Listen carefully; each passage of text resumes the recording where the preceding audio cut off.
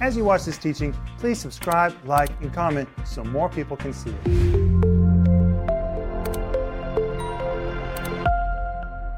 Welcome to Home Group. My name is Rick Renner, and this is Wednesday. And tonight I'm here with Denise and Joel and Maxine. Guys, welcome to Home Group. Thank you. Thank you. Thank you. We are glad to be with you. I feel it. I know it. And we're glad to be with you. Home Group, we're so excited that you take your time to be with us. And we hear from you. Oh, thank you for writing us and telling us what you're receiving on these home groups, because we feel your presence. And we have that promise from God that where two or more are gathered together in his name, that there he is in the very midst of us. Joel? And his presence is here with us. Absolutely. It's so exciting to be together. And friends, please click that little like button. It needs to turn blue. That's how you know when it turns liked.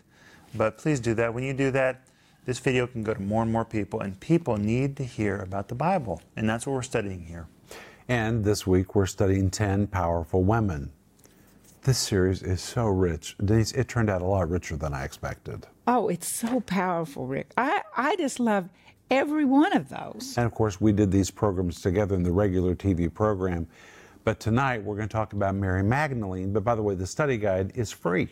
All you have to do is go to Renner.org and download it. You get it in your computer immediately. Joel? The woman that you speak about in that series I like the most is the unnamed woman. Noah's wife. Noah's wife. Isn't that dramatic? The unknown woman. Well, it's hysterical because the Bible says Noah begat 3 sons. I'm like, he did?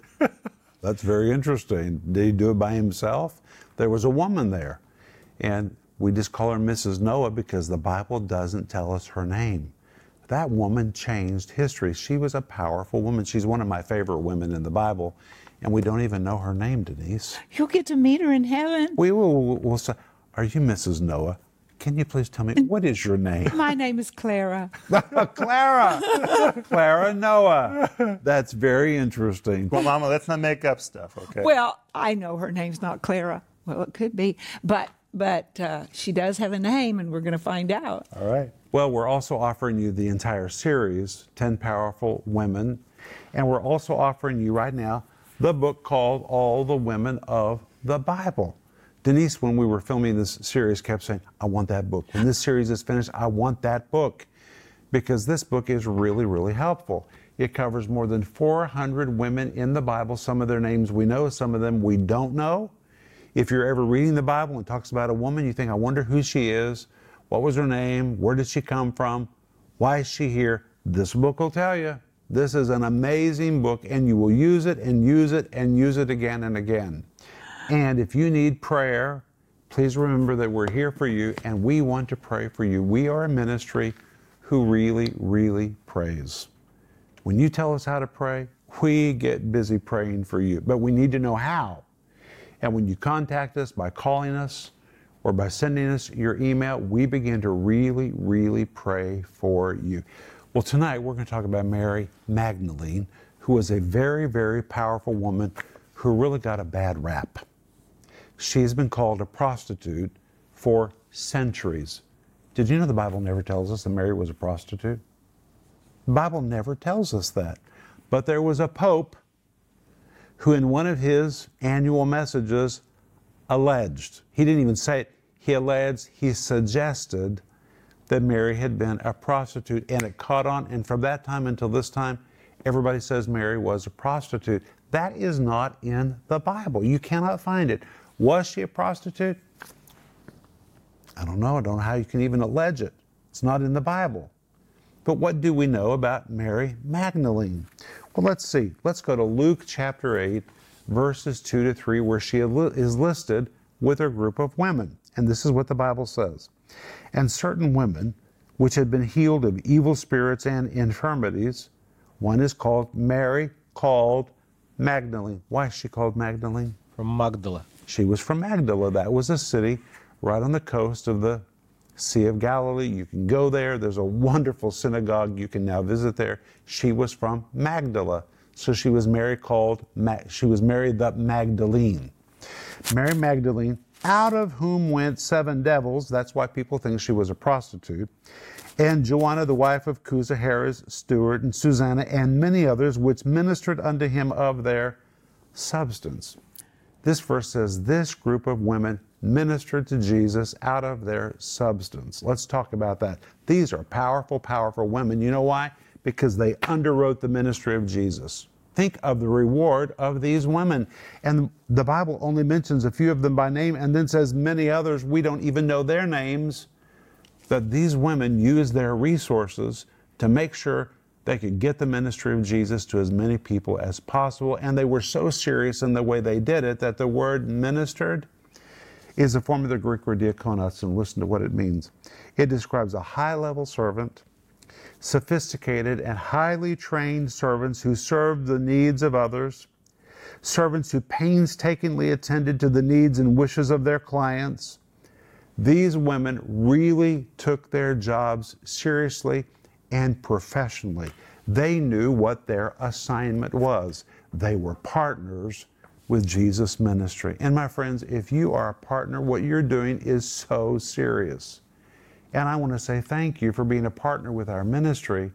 What you do, the way you serve, what you give is enabling the teaching of the Bible to go to people all over the planet. You are very, very powerful. And when you look at this list, it's a group of women. These were powerful, powerful women. And let's look again and see what it says in Luke chapter 8, verse 2 and 3. And certain women which had been healed out of evil spirits and infirmities. And if you go to the end of verse 3, it says they ministered unto Jesus of their substance. Interesting, you guys, these were rich women, because the word substance describes their goods, their possessions, or their properties. One man has even inferred it was the rental income from their properties. These were well-to-do women. God loves to use everybody, and He loves to use well-to-do people. And these were well-to-do women.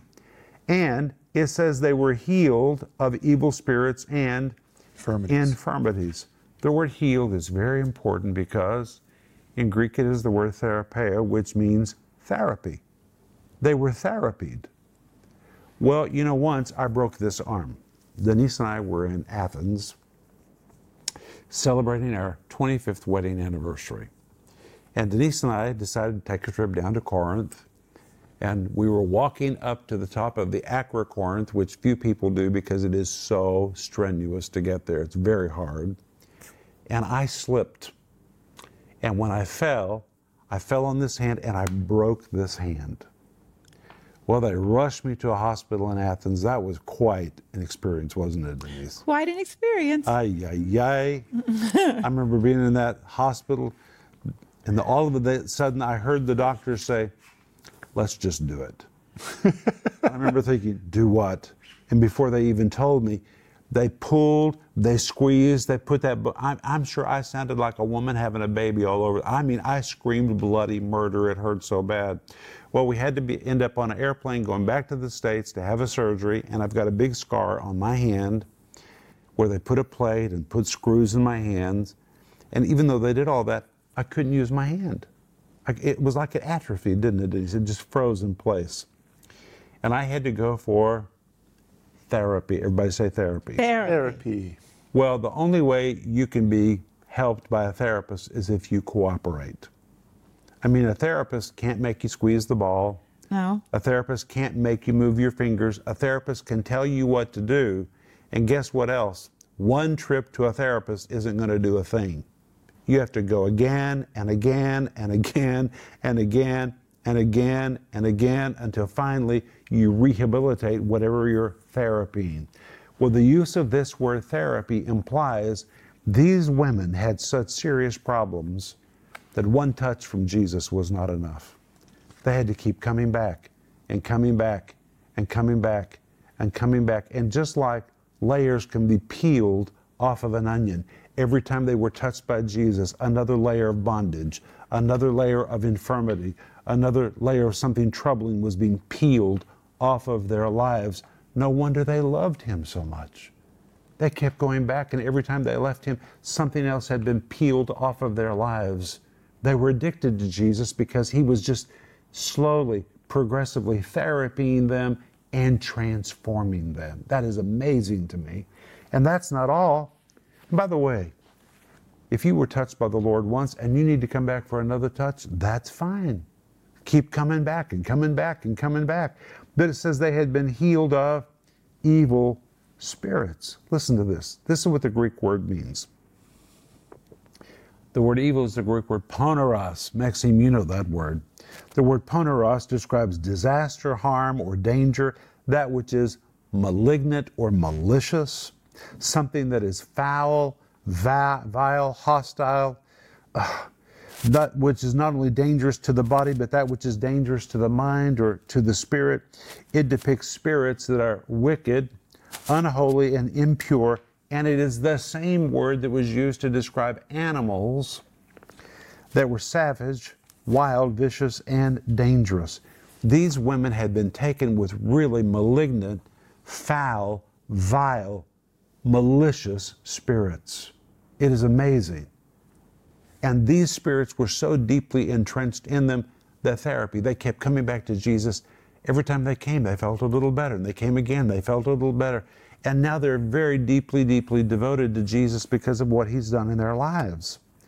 And by the way, it also says infirmities.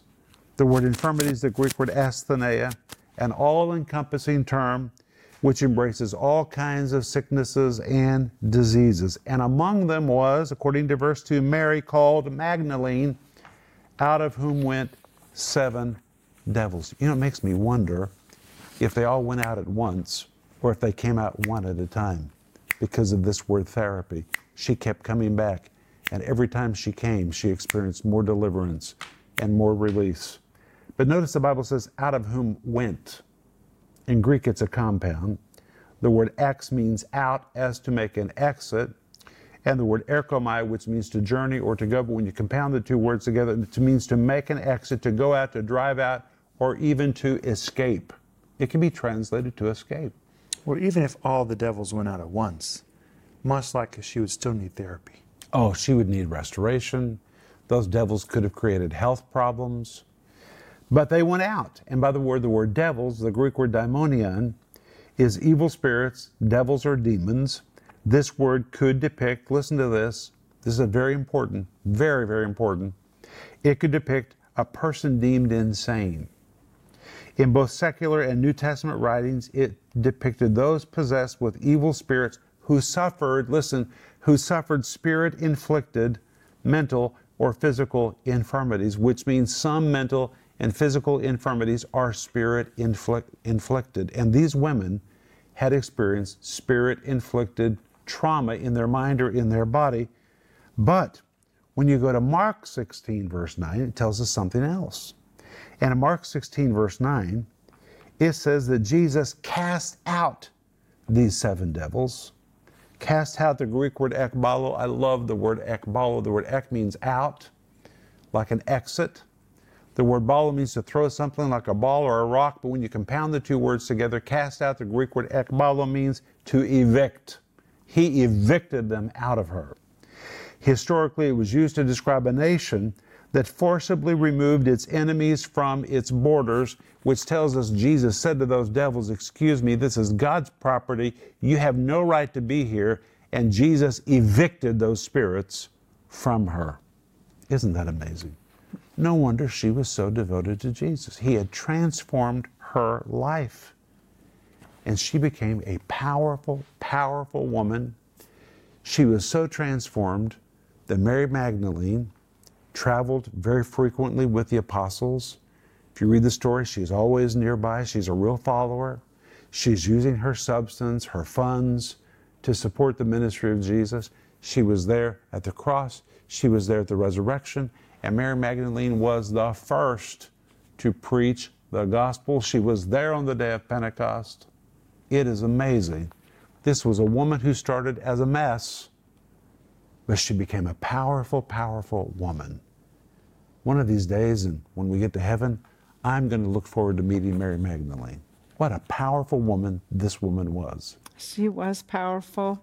And you know, Rick, I love, I want to look at it. It's in John. And it's where where she sees Jesus, and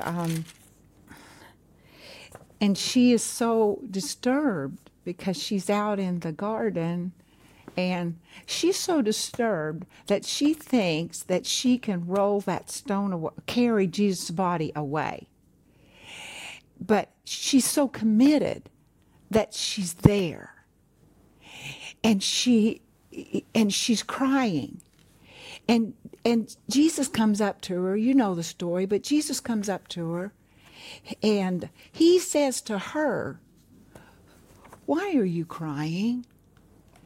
And then, who are you looking for?" This is after Jesus was resurrected. Yeah, he knows why she's crying. He knows who she's looking for. But he was so tenderly talking to her, inviting her into his space, though he had not risen unto the Father yet. That's amazing. And then, she said, "Rabbi," and she started to hug him, and he said, don't touch me yet. I haven't sent it to my Father." And what I want to say is our worship, our waiting on God is so powerful. Her waiting on God, her worship was so powerful that Jesus stopped. It was the most historical moment in his ministry to ascend unto the Father. He stopped for her. And that says to me that Jesus will stop for us when we're seeking him, we're hunger after him, and he'll come with what we need. That's powerful. Wow. Any comments, guys?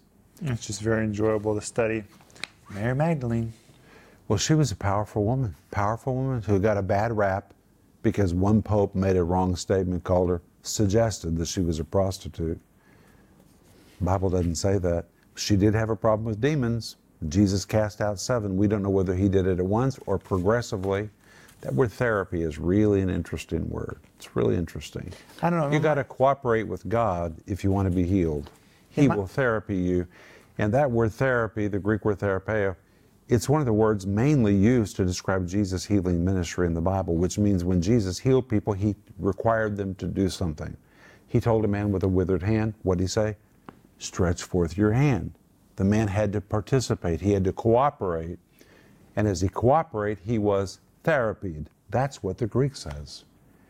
And if anybody ever prays with you to be healed and they say, bend over, lift your leg, raise your arm, do it. They're not playing games with you. They're trying to get you to cooperate so that healing power can take root. Joel? I was just thinking to myself, if this group of women, they followed Jesus everywhere he went, I bet they knew each other well. Mary Magdalene. Oh, I bet they did too. Jonah, Susan, and many others. I bet they sat together in the crowd, and they were the ones who took notes, and Jesus probably looked out to them sometimes, and I bet it was a really fun group. I bet it was too. Hey, we'll see you tomorrow night. Bye-bye. If you enjoyed that teaching, please subscribe, like, and comment so more people can see it.